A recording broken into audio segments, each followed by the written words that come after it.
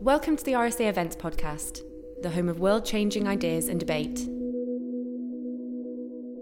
Evening, everyone. Very nice to see you all. I'm Andy Haldane. I'm Chief Executive here at the RSA. Fantastic to welcome you to the Great Room here at the RSA, those of you in the house, and to all of those of you online being live streamed, very welcome as well to our first main public event of the new school term. It's also, as you'll all know, my first opportunity to express on behalf of all the staff and all the fellows of the RSA our sadness at the loss of our patron, Her Majesty Queen Elizabeth II. So the Queen's involvement with the RSA began way back when she became our president in 1947, and then subsequently as our patron following her coronation in 1953.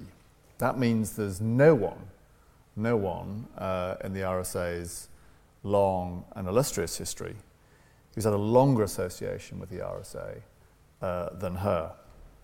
And we'd like to extend our thanks to her for her remarkable service, not just to this society, but of course to the whole country and indeed the Commonwealth and the world at large. And we'd also like to extend our deepest sympathies to Her Royal Highness the Princess Royal, who is our current president, to His Majesty King Charles III, and indeed to the whole royal family during this period of national mourning.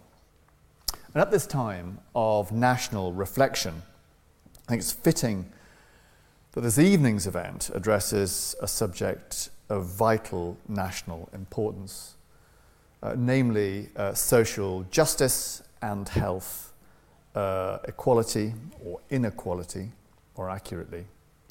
And our distinguished speaker this evening, Sir Michael Marmot, has led the country on this crucial issue for many years, initially as author of the hugely influential first Marmot Review back in 2010, and then its follow-up in 2020. But it's not just through his words, but also his deeds that Michael has reshaped the debate and practices around health in the UK. That's led to the emergence of a growing number of Marmot places across the UK, networks of towns and cities and regions working to develop a Marmot approach to tackling those health inequalities. We'll hear much more about that approach during the course of this evening. Just last week, I think, Luton was named the first Marmot town. Michael was knighted, fittingly by the Queen, in the year 2000 for services to epidemiology and the understanding of health inequalities. He's Professor of Epidemiology and Public Health at UCL and Director of the Institute of Health Equity. Suffice to say, these are issues crucial to the UK, to the world, and indeed more parochially are at the centre of the work of the RSA as well. For example, through our ongoing partnership with the Health Foundation, exploring young people's future health and economic security, the two things going together inextricably, as Michael, I'm sure, will set out in a second. So it's a great pleasure and a huge privilege to invite him to speak to us this evening. Please join me in welcoming to the stage Sir Michael Marmot.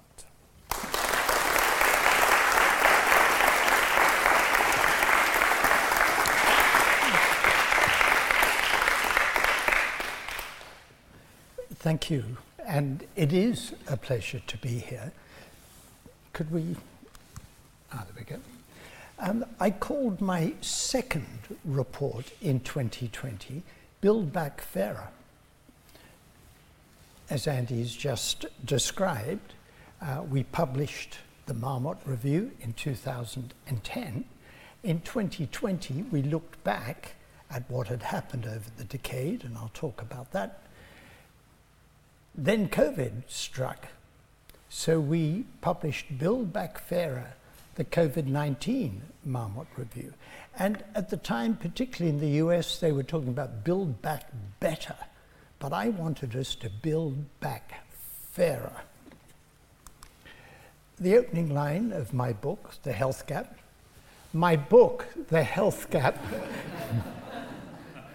was why treat people and send them back to the conditions that made them sick.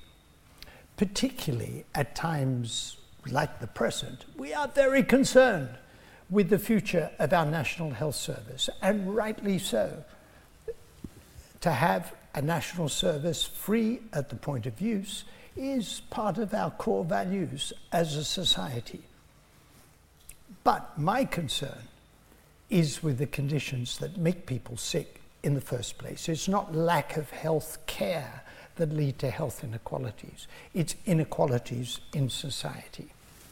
There have been 3 recent major challenges to health equity, greater health inequalities: a decade of austerity, the pandemic, and the cost of living crisis.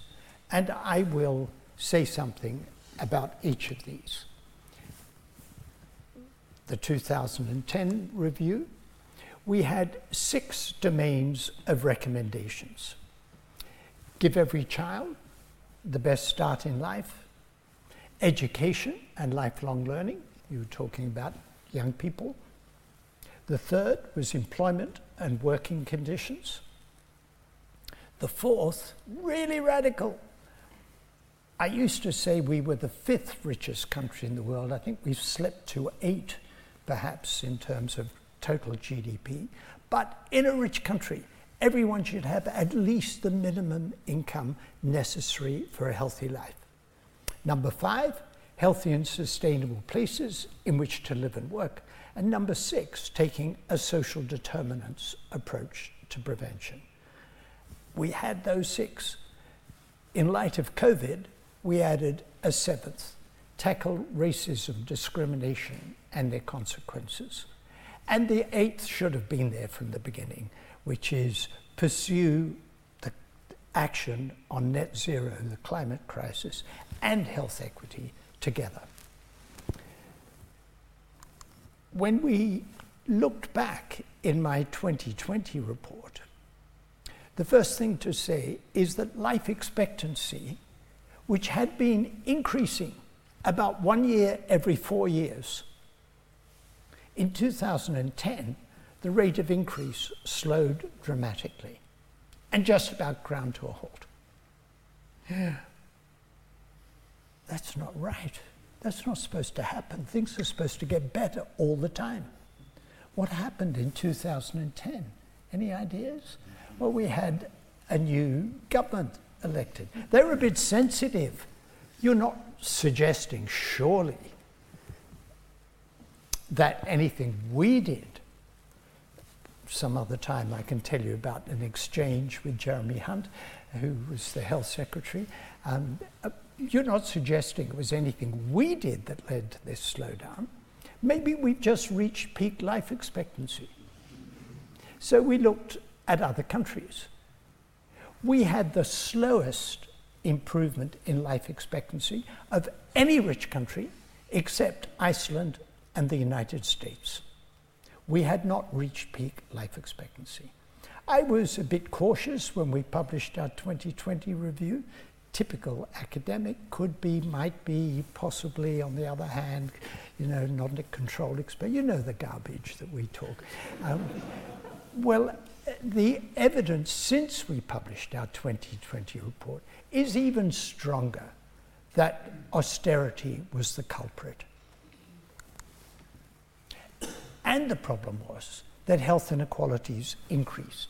These are regions, males and females, by level of deprivation. The top cluster are the least deprived 10%. And you can see that the regional differences are quite small. If you're rich, it doesn't much matter where in England you live. The life expectancy is quite good, and over the decade from 2010, life expectancy improved a bit. If you're poor, It matters much more where you live. The regional differences are much bigger. Life expectancy improved in London. And look at women, particularly. For every region outside London, life expectancy for the poorest 10% went down. I said rhetorically a moment ago, when life expectancy stopped improving, that runs counter to what we expect. How about health getting worse for the poorest people in society? That really is not supposed to happen. It's a reasonable expectation that health would keep improving all the time. And here we've got, for the most deprived 10% outside London, life expectancy is going down. Let me illustrate what I was talking about. I could point uselessly, but it wouldn't help you. The top is London, and the darker one is the northeast region.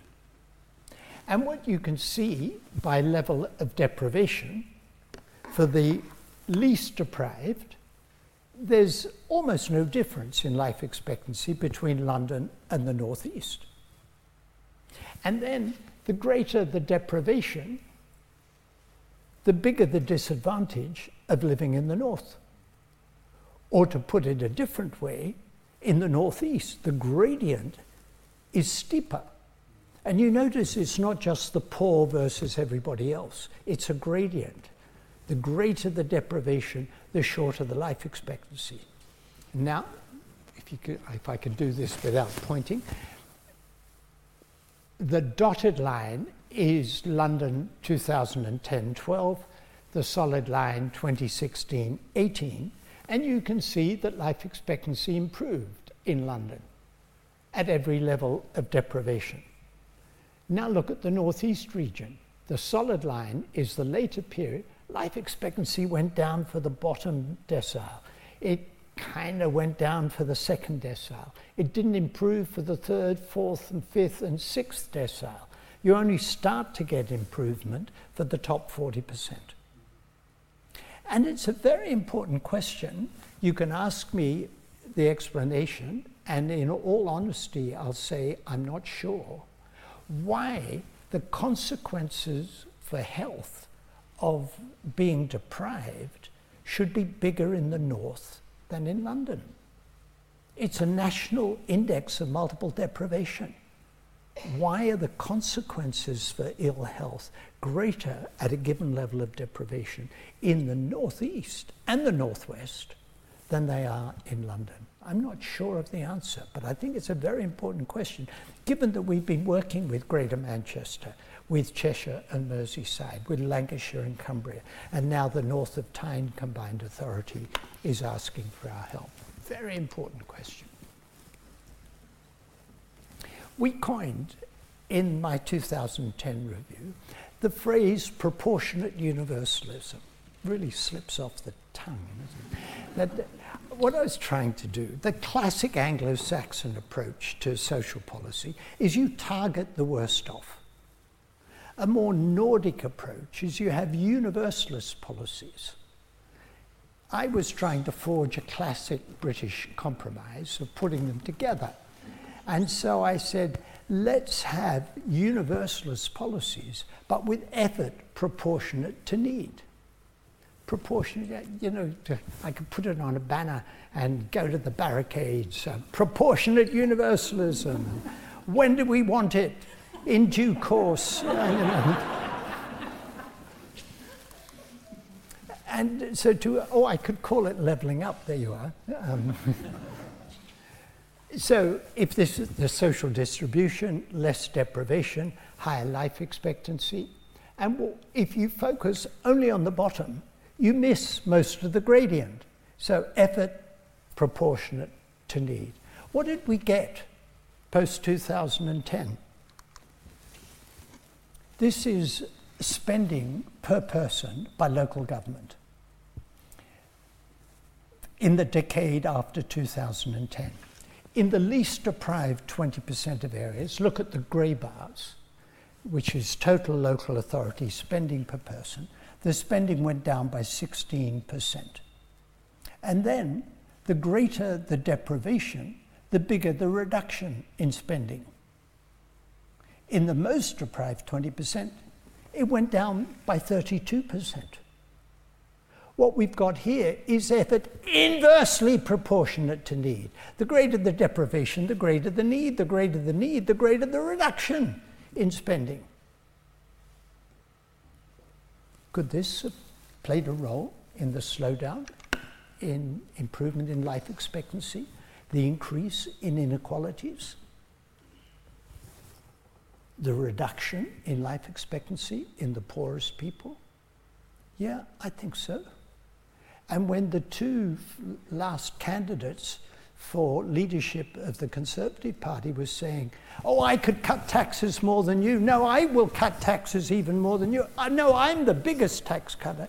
And I thought, do you want to cut spending by local government even more? Or maybe what you want to do is increase child poverty. Child poverty is defined as less than 60% median income. Before housing costs in 2010-11, child poverty was 17%. Child poverty is defined as less than 60% median income. Before housing costs, it was 17%. After housing costs, 27%. And over the decade, that 27% rose to 30%. How is that achieved? Well, this represents the changes to household income as a result of the Chancellor's changes to tax and benefits post-2010. So look at the red, which is working age families with children. If you were in the poorest 10% of household income, your income would have gone down by 20% as a result of the Chancellor's changes to taxes and benefits. If you were in the next decile, it would have gone down by 12%, and then the richer you were, the less the reduction. A clear policy to make poor people poorer and to increase inequalities. And from all the evidence that we have, other things equal, that will damage health and make health inequalities worse. We went through education, we went through each of my 6 domains, and it looks pretty bad for all of them in the decade from 2010 on. And then, as I said, came COVID. And you remember at the beginning of the pandemic, people said it's the great leveler. Garbage! You never get big external shocks like that affect people equally. It was utterly predictable that COVID would expose the underlying inequalities in society and amplify them. And so it did. There's the social gradient in all-cause mortality, the dark green, and the paler green, the social gradient in COVID-19. And that's important because a lot of the political discussion was, well, now we got the vaccine, it's all over, we've solved COVID. We've still got the inequalities. Remember that? That didn't change. In fact, they were slightly steeper with COVID. And I'd shown in the decade up to 2020 that life expectancy for the poorest 10% went down. These are ONS figures for the triennium 2018 to 20 compared with the previous 3 years. And life expectancy went down in the bottom 4 deciles of deprivation. In fact, for men, it didn't improve at all. It fell for those 3 years, and that's largely a pandemic effect. That's largely a 2020 effect. For women, it did improve in the top 6 deciles. But now we're talking about a decline in the bottom 4 deciles. That's what I mean by exposing and amplifying the inequalities. And if we look at healthy life expectancy, for the most deprived, women living in the most deprived areas are expected to live a third of their lives in poor general health. And you can see healthy life expectancy shows a steeper gradient than life expectancy. Some US colleagues looked at this. They said that they talk about comparison with 19 peer countries. Life expectancy in the US, which is the red, went down 2020 compared with 2019 and went down again in 2021. And the comparison countries, the worst, are Scotland, Northern Ireland, Germany, and England and Wales, of these 20 rich countries. We got the big decisions right, didn't we? We just managed the pandemic really badly. And I asked myself, what's the link between the fact that we had the worst improvement in health pre-pandemic in that decade, bar the United States, and an increase in inequalities, and we managed the pandemic nearly worse than any other country, except the United States. And my suggestion is the link is poor governance and political culture, increase in social and economic inequalities, the lack of investment or the decline of investment in public services. We were ill prepared for the pandemic, and we weren't very healthy. And then, so that was the second of my three challenges: the austerity, the pandemic, and then the cost of living crisis, which I have described, and I don't think it's over the top to describe it as a potential humanitarian calamity. The Resolution, it's hard to keep up. The Resolution Foundation has done a fantastic job in analysing what's happening. This is already out of date. This was at the time of the Chancellor's spring statement. That was 2 chancellors ago, I think. I'm trying to... we're on our 4th health secretary in 18 months. I met some Italian colleagues at a meeting last week, and I said, you know, we used to look at Italy as joke politics. And he said, look at you now. Yeah. So take a single person with 1 child working 20, oh God, that's Victorian time. It's not the child working 20 hours a week. It's the single person. Let's, for argument's sake, say it's a woman, a single mother. And in September 2021, her annual income would have been $18,265, which is probably 60% median income at the time, maybe a bit less.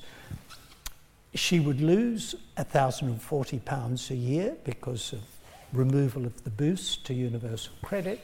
Inflation, and I say this is going back to May, inflation's more now, she'd lose another £1,200, but there'd be some salary increase, tax fiddling and so on.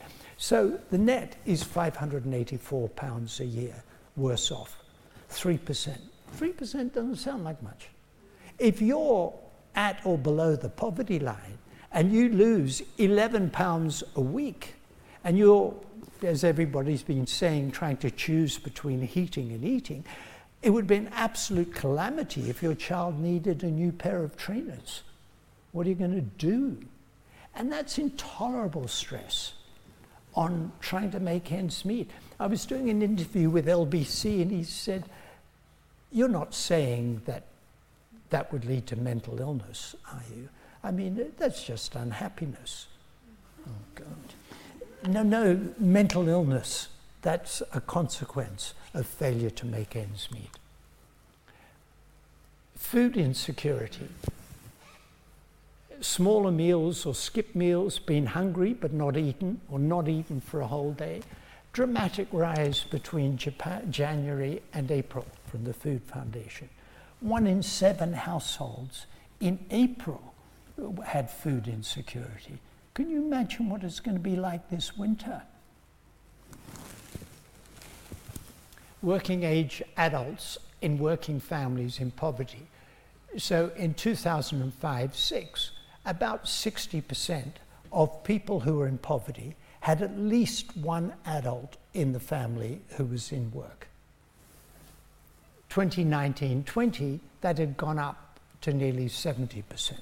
So the majority of people in poverty, below the poverty line, are in households where at least one adult is working.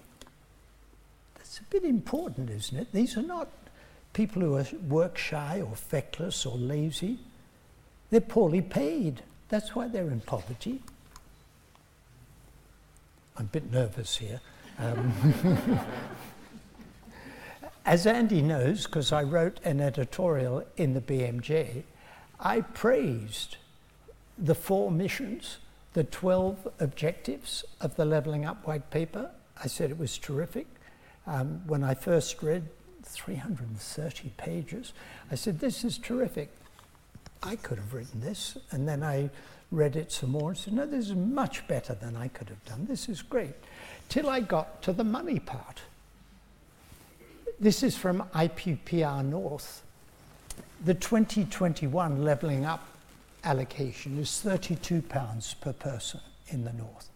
And over the previous decade, each year, they took £413 per person away. So the analysis may be brilliant, but if you're not going to put any money into it, you won't get very far. That's the bad news. The good news is we've been working all around the country at their request. I don't go around trying to sell our services. Coventry was the first Marmot city after my 2010 report. Then Greater Manchester, Andy Burnham invited me. And Luton, the first Marmot town, that was last week.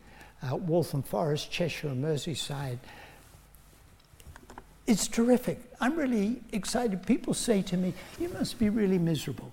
You've been talking about this topic all your life, and things seem to be getting worse. Don't you feel like you're banging your head against a wall? And my response is, I don't bang my head against a door if the door refuses to open. I push on doors that open. And we've been invited in by all of these local areas.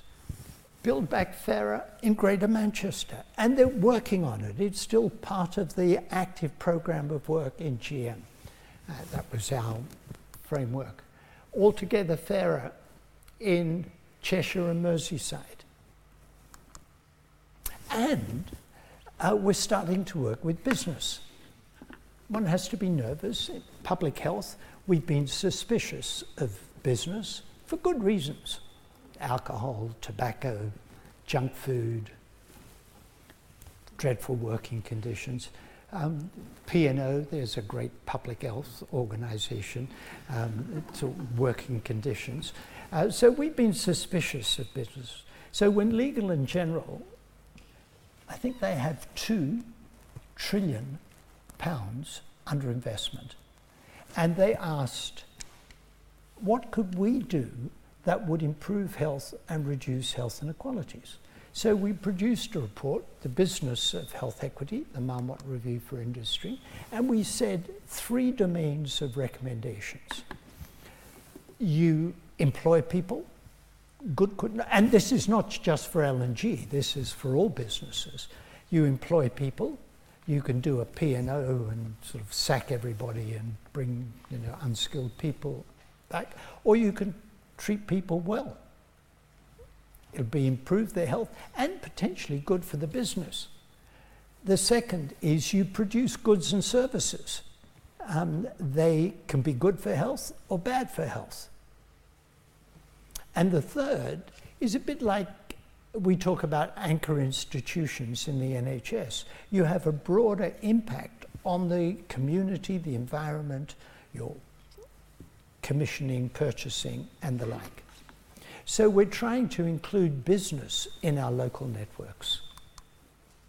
So to come back, my 8 recommendations: give every child the best start in life, education and lifelong learning, employment and working conditions, having enough money to live on, cost of living crisis is relevant, healthy and sustainable places to live and work, and taking a social determinants approach to prevention. And then the two more, tackling racism, discrimination and their consequences, and pursuing health equity and the environment agenda together. But I would say, I was asked by a journalist last Thursday morning, before Her Majesty died and the cataclysmic changes, he said, if you were invited into Downing Street on day 3 of the new Prime Minister, what would you say? And I said, she ought to address these, but put a fair distribution of health and well-being at the heart of all government policy. Thank you.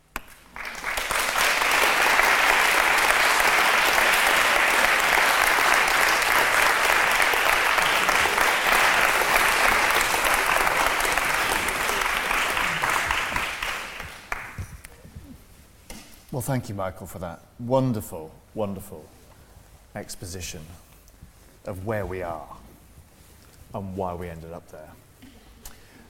We'll have a quick chat. I'll pop a few questions Michael's way, really easy ones. Then we get the audience, Michael, and things get trickier then. So do prepare your questions, both in the room and online. I'll try and pick up the online ones on this iPad, if I can work it. Can I ask start off, Michael, just on, you covered the regional, the spatial dimensions to some of these health inequality problems. You covered some of the deprivation dimensions of those inequalities. You covered some of the gender dimensions of it. Can you say something about the sort of the generational dimensions of them? How the burden has been felt by young people versus older people, whether we've seen any patterns there as to whether the burden is being disproportionately borne by younger people versus elder ones? Yeah, it's harder to say if the burden's disproportionately in health terms, because the health patterns are so different by age. What we can say, as you know well, is that in income, with respect to income, income of pensioners was protected of older people. The triple lock, so-called, whereas child poverty went up. So at the time when older people were more or less protected, child poverty was going up. And there is a relation between income inequality and social mobility. The greater the income inequality, the less the social mobility, the more young people get stuck at the level that their parents were. And given that we've had this rise in inequality, that's likely to go along with less social mobility. And the other part, when I talked about financial difficulties causing mental illness in the parents, mental illness in the parents is an adverse childhood experience. And that actually has a negative impact on the developing brain. Children whose parents are exposed to intolerable financial stress and deprivation, the children's brains develop less well. So it has an impact on their life chances. Yeah, very interesting. And when we come to what you've been doing in the various marketplaces and the recipe book you've applied to address some of the issues there, could you say a bit more about what the key ingredients, the key levers of policy that you've spoken about to break into what is a very knotty problem, interconnected problem that combines the economic and the social and the educational and the environmental? It's a complex mix of ingredients. How do we think about those in a way that... Well, the original 6 is a starting point. And we don't go in with what the Americans call a sort of cookie cutter, boilerplate or whatever you call it, with a standard set, this is what you've got to do. Yeah. Well, this is our starting point. This is what the evidence says is important. Now, how are you going to do that in Cheshire and Merseyside? What are your priorities? First. Second, it's very important to recognise this is not just the healthcare system, but integrated care systems are important. And in Cheshire and Merseyside, it was the ICS that was our commissioner, whereas in Greater Manchester, it was the Mayor, Andy Burnham, and the Chief Executive of Manchester City Council. So the second point is getting all the key players, local government, the voluntary community sector, faith sector, the health and care system, the integrated care system, and community, because the ones that I've mentioned don't necessarily represent community, getting community, hearing the community voice, and that's important too. And it's not a neat process, because when you've got all these players, but that's good. That's part of it. I mean, I've had people say to me, God, this is a mess. How are you ever going to get there? And I'm grinning from ear to ear.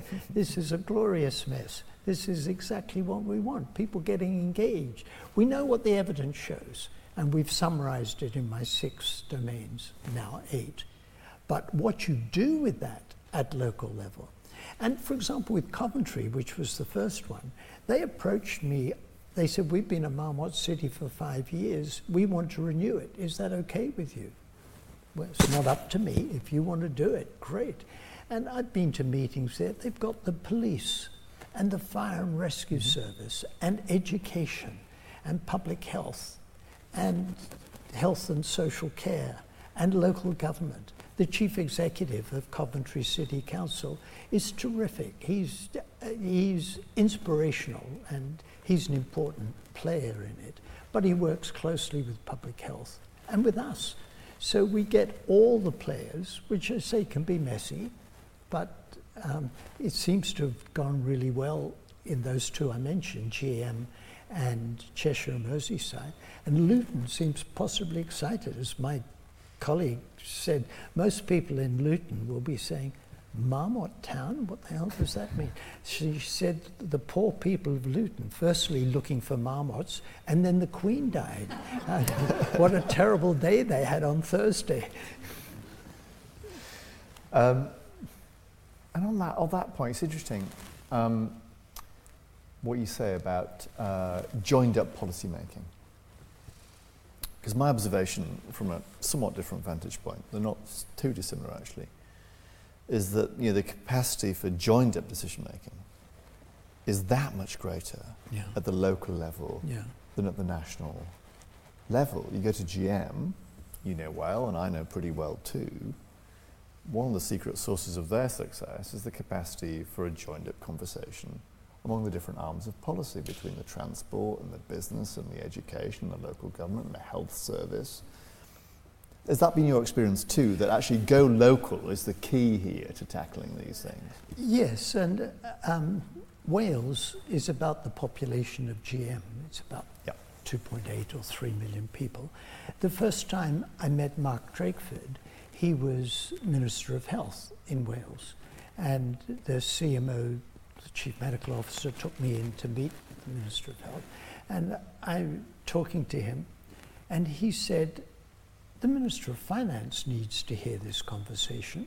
And he picked up the telephone, and 5 minutes later, the Minister of Finance was there. Now, could you imagine a Secretary of State for Health saying the Chancellor needs to hear this conversation and calling the Chancellor? And he'd say, well, in 3 weeks' time, maybe we could get together or something, not 5. And then he said, Mark Drakeford said, we've got a Minister of Social Justice. I think he needs to be in on this conversation. So 5 minutes later, I'm sitting with 3 ministers. And that is a scale thing. Now, Mark is now the first minister.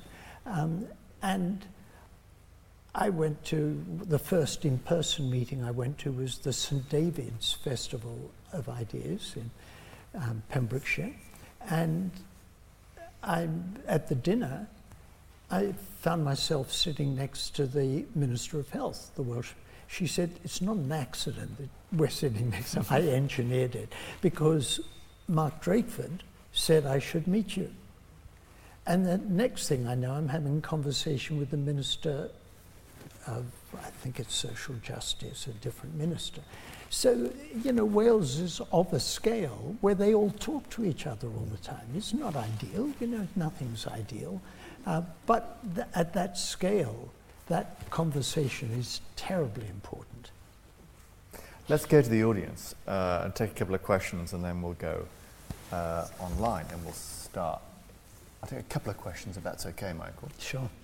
One here, just wait for the Keely and the microphone, and maybe one here as well, Keely, if that's okay.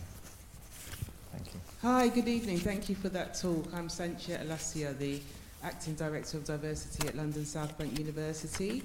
And it's really interesting to hear what you've got to say. And I was wondering, from your experience, are there certain groups, and I'm thinking groups that are covered by the Equality Act, that tend to fall into the lower socio-economic deprivation? And if so, why is that? And what can we all do as a society in our various roles to start to change that pattern? Thanks.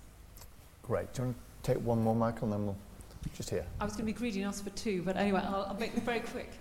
The first question was, of the 6 principles that you mentioned, is there one, or perhaps two, which carry disproportionate weight in terms of driving outcomes? And the second question was just to ask you if you could talk a little bit more about Wales and their Future Generations Act and the kind of legislation that they're putting in place to address some of these issues. Thank you.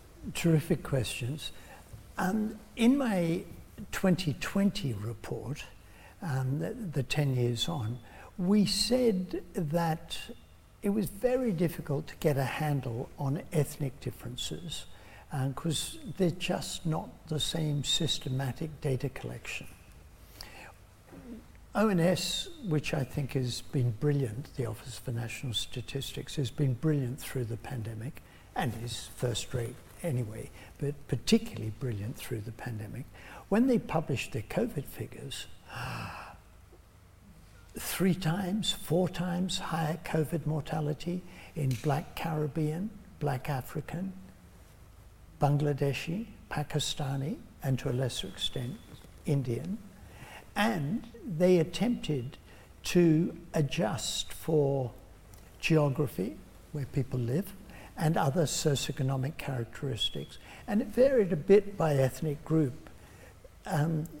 It was probably a bit more than half, on average, could be accounted for by geography, where people lived, and other socioeconomic characteristics.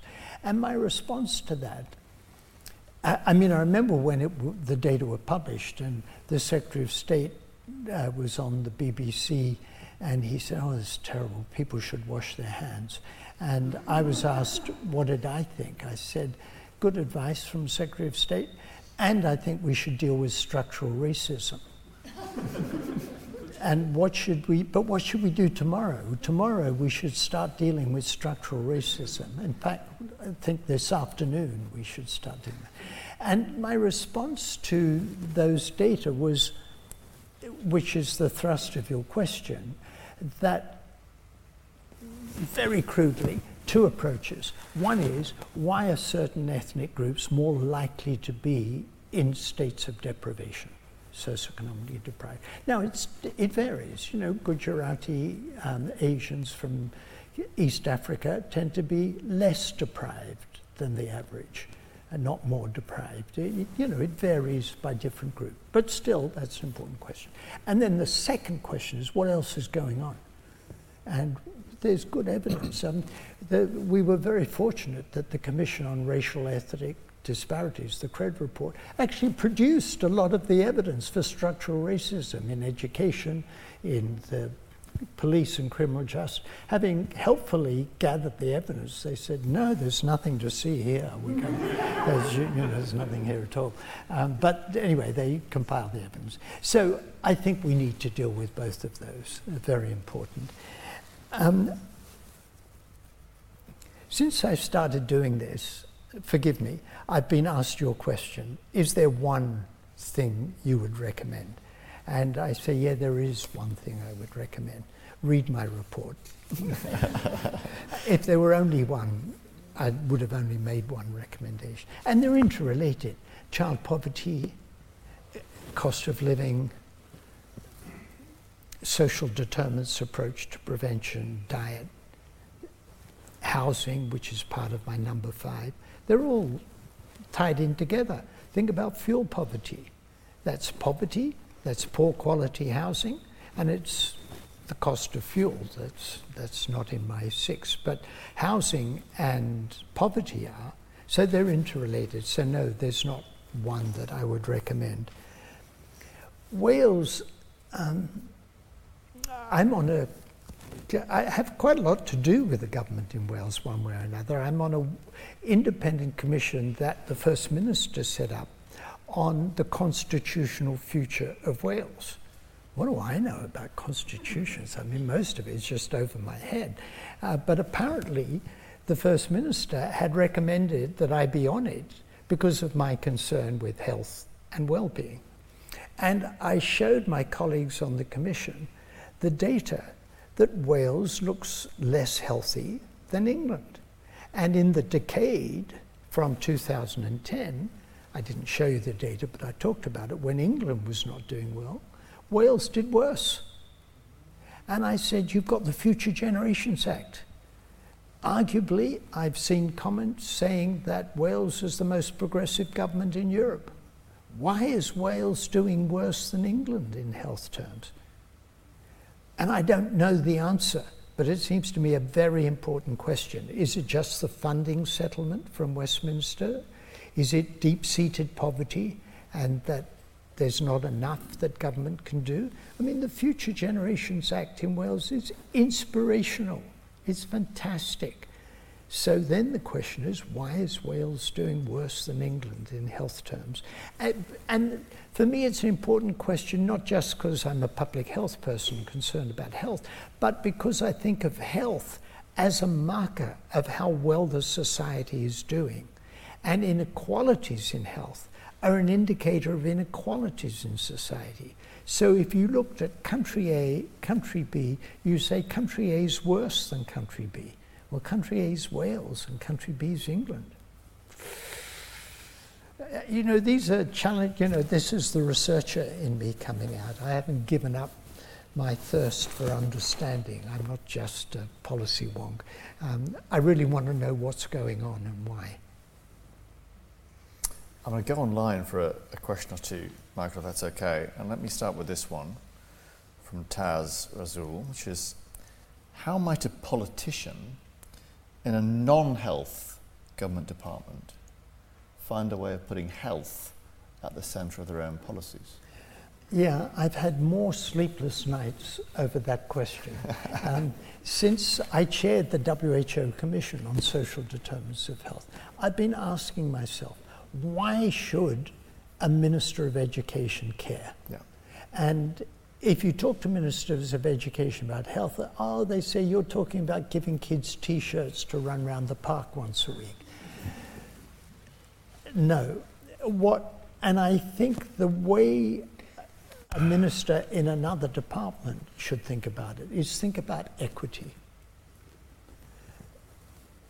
What we know, classify kids by level of deprivation.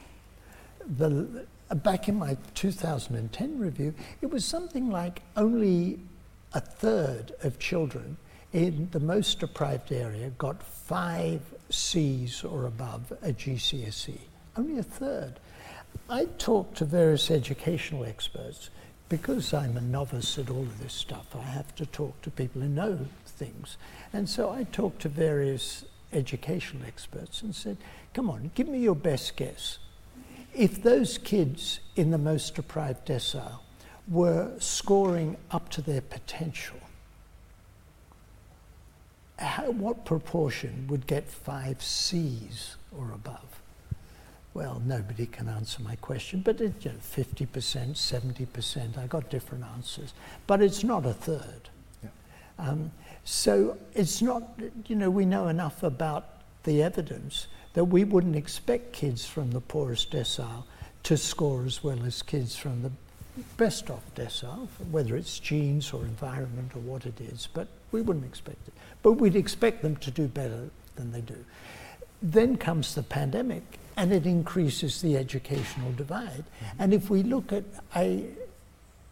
I didn't mention this, but if education spending went down by 8% per child in the decade from 2010 on, but the reduction in spending was greater in more deprived areas. So we were saying, we're not going to put the money into it. I mean, how can you justify reducing education spending by 8% over a decade? And how can you then justify doing it in a regressive fashion? So what I would say to the Minister of Education, put equity at the heart of what you're doing, and then you're working on my agenda, and he's working on your agenda, the levelling up agenda too. And I'd say that for local government funding. And I'd say that to whoever's responsible for housing. I mean, with housing, there's a direct health connection. I mean, if the houses are cold and there's mold and damp, there's a direct health consequence of growing up in a cold, moldy, damp house. So there's a very direct connection.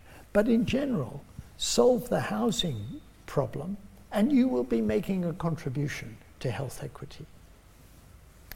Very good. Go back in the room and pick up a couple more questions. I got the back there, gentleman at the back. And then, where's your other microphone, Keely?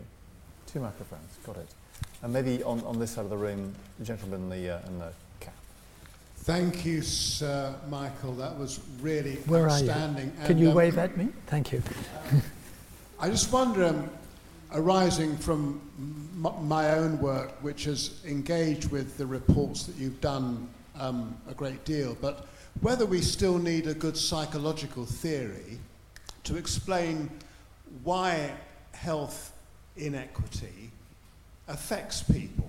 What exactly is the mechanism by which falls in living standards, whatever it is, in poverty, but actually transmits into dents in well-being? I think myself it's around the sense of self and the ingredients for that relative to relative poverty and all that in a society like ours. It's our type of society which is accentuating that. But I wonder what your take on is, whether we still need a good explanation of the mechanism for it. Thank you. Hello. Thank you, Andy, for those beautiful words at the beginning, by the way. And I think everyone here will agree that nothing underlines more your institution's commitment to solving poverty and other horrors related to that area than your institution's close relationship with multi-billionaires. My question is, should we now do something very similar to what France is doing, which is now take an adult approach to nationalising these energy companies and other companies which our lives depend on to live through a winter or for food? So the question is, should we now start looking at nationalisation? Thank you. Michael.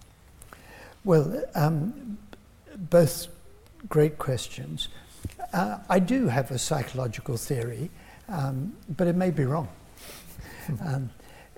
In my own research, looking at the work environment, we have good evidence that low control in the workplace, in fact, a combination of high demand, low control, and lack of support, is stressful and increases risk of mental illness and cardiovascular disease. So that control dimension is very important. Secondly, again from my own research, we looked at effort-reward imbalance. People who put in high effort but get low reward. And that reward could be financial, it could be self-esteem, personal development, status and recognition. It's not just money, money's important, but it can be these other things which I think start to touch on the things that you're talking about. In the Global Commission, the WHO Commission on Social Determinants of Health, which I chaired, and I said, we put empowerment at the heart of what we're trying to achieve. And I thought of empowerment in 3 ways. The first was material. If you don't have the money to feed your children, you can't be empowered. The second was psychosocial, having control over your life. And the third was political, having voice. And at the time I was doing this, Nick Stern had written, with one of his previous distinguished hats on, he'd written, I guess it was with his World Bank hat on, and he talked about empowerment and economic development going hand in hand. And I was delighted when I read that from a distinguished economist, that because I'd been talking about control, and then this Nick Stern, the chief economist at the World Bank at the time, talking about empowerment. I've used the word dignity. Don't ask me to define it, because I think of it more as an organizing principle that relates to these 2 other concepts that I've talked about, having little control and not getting appropriate reward for all the effort. I mean, trying to make ends meet requires a great deal of effort.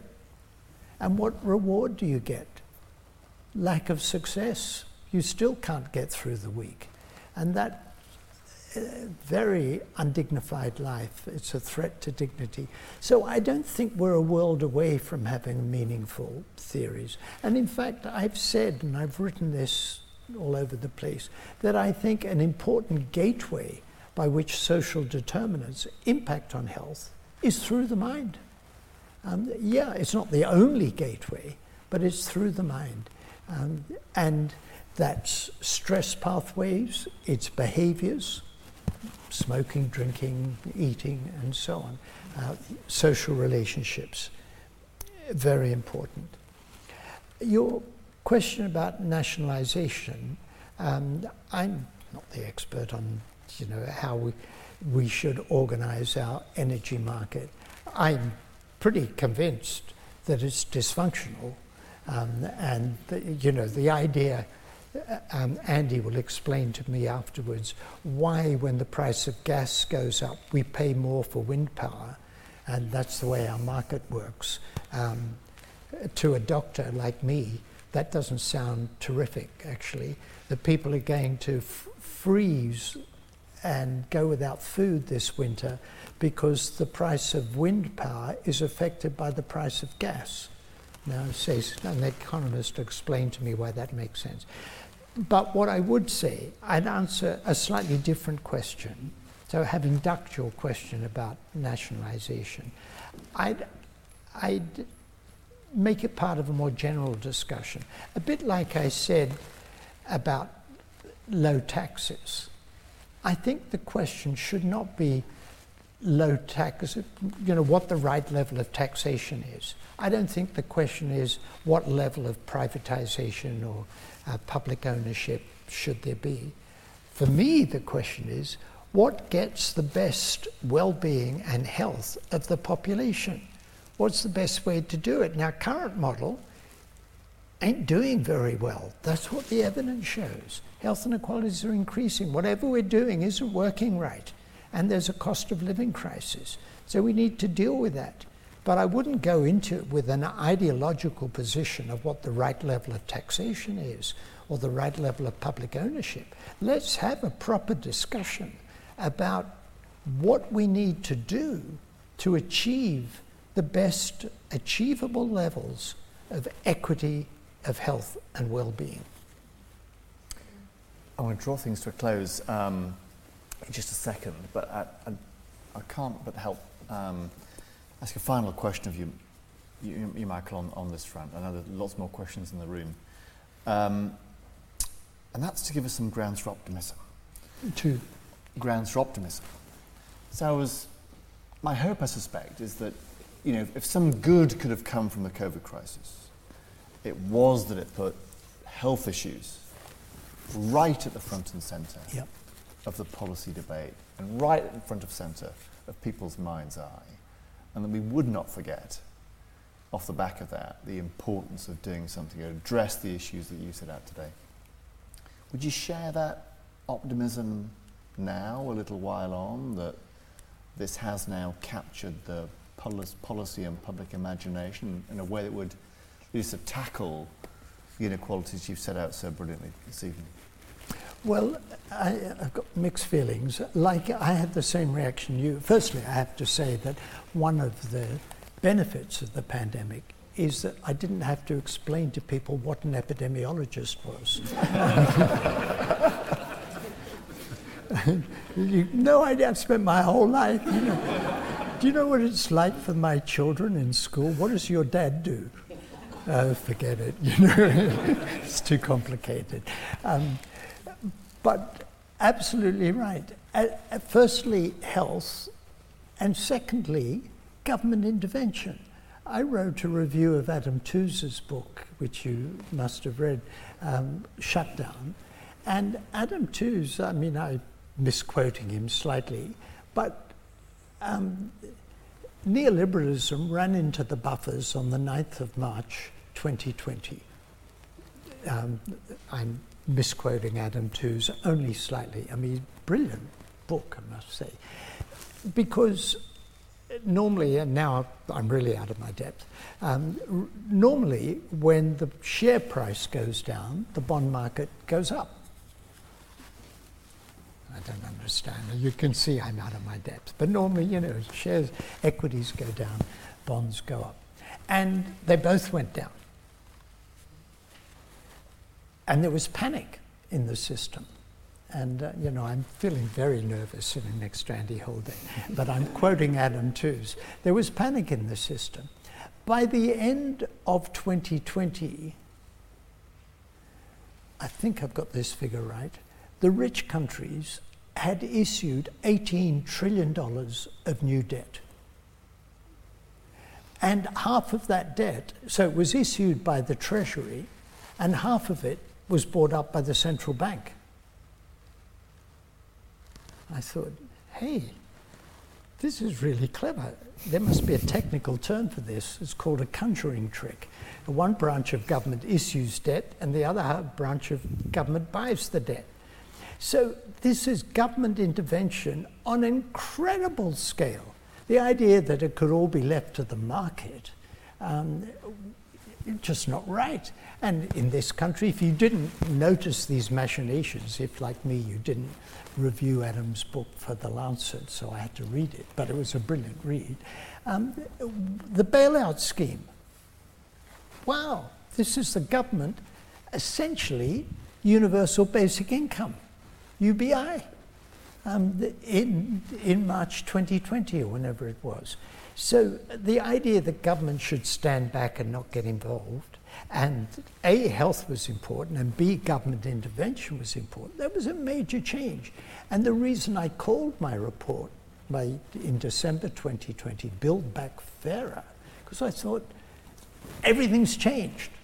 The whole, you know, we're no longer in this neoliberal universe. I even said things like, you know, completely over the top, that Franklin Delano Roosevelt launched the New Deal in 1932, and that lasted. That was the orthodoxy till Reagan in 1980, so just under 50 years. And then what Reagan and Thatcher launched in 79, 80, it's lasted about 40 years, time for a new model, and that's what we're going to get, and that's what the pandemic showed us. Signs aren't terribly promising just at the moment. They're not terribly promising. And let me finish by saying, because you asked, am I optimistic? And I used to go around the world saying I was an evidence-based optimist. And a Brazilian colleague said in his Brazilian accented Portuguese, Michael, you're using the English language incorrectly. You're not an optimist, you're hopeful. Right? Go on. He said an optimist believes things will get better. You don't believe things will get better, you're hopeful that they will. And that's a very important distinction. I'm grateful to my Brazilian colleague because if we all work on it, if an optimist might say, well, I'll just sit back and watch it because it's all going to get better. But those of us who are hopeful can work together with Coventry, with Greater Manchester, with Cheshire Mercer, with Luton, with Gwent in Wales. We can work together to make it better. So we are in a very dark time. If you think we're in a dark time, look across the Atlantic at the United States.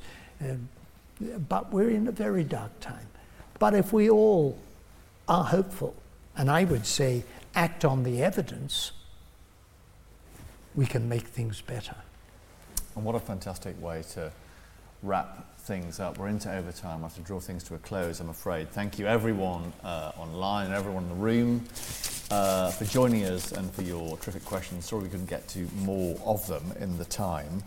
If for those in the chat, there are links in there to all manner of RSA things, events, strategies, and the like. That's full of hopefulness, all of those links, because the essence of what the RSA does is social impact through having that sense of hopefulness and collective action, the like of which you've demonstrated right across the country, Michael. And to Michael, a huge thank you to him for what's been a typically brilliant and brilliantly relevant and timely and important conversation. So please join me in thanking Michael Marmot and the usual.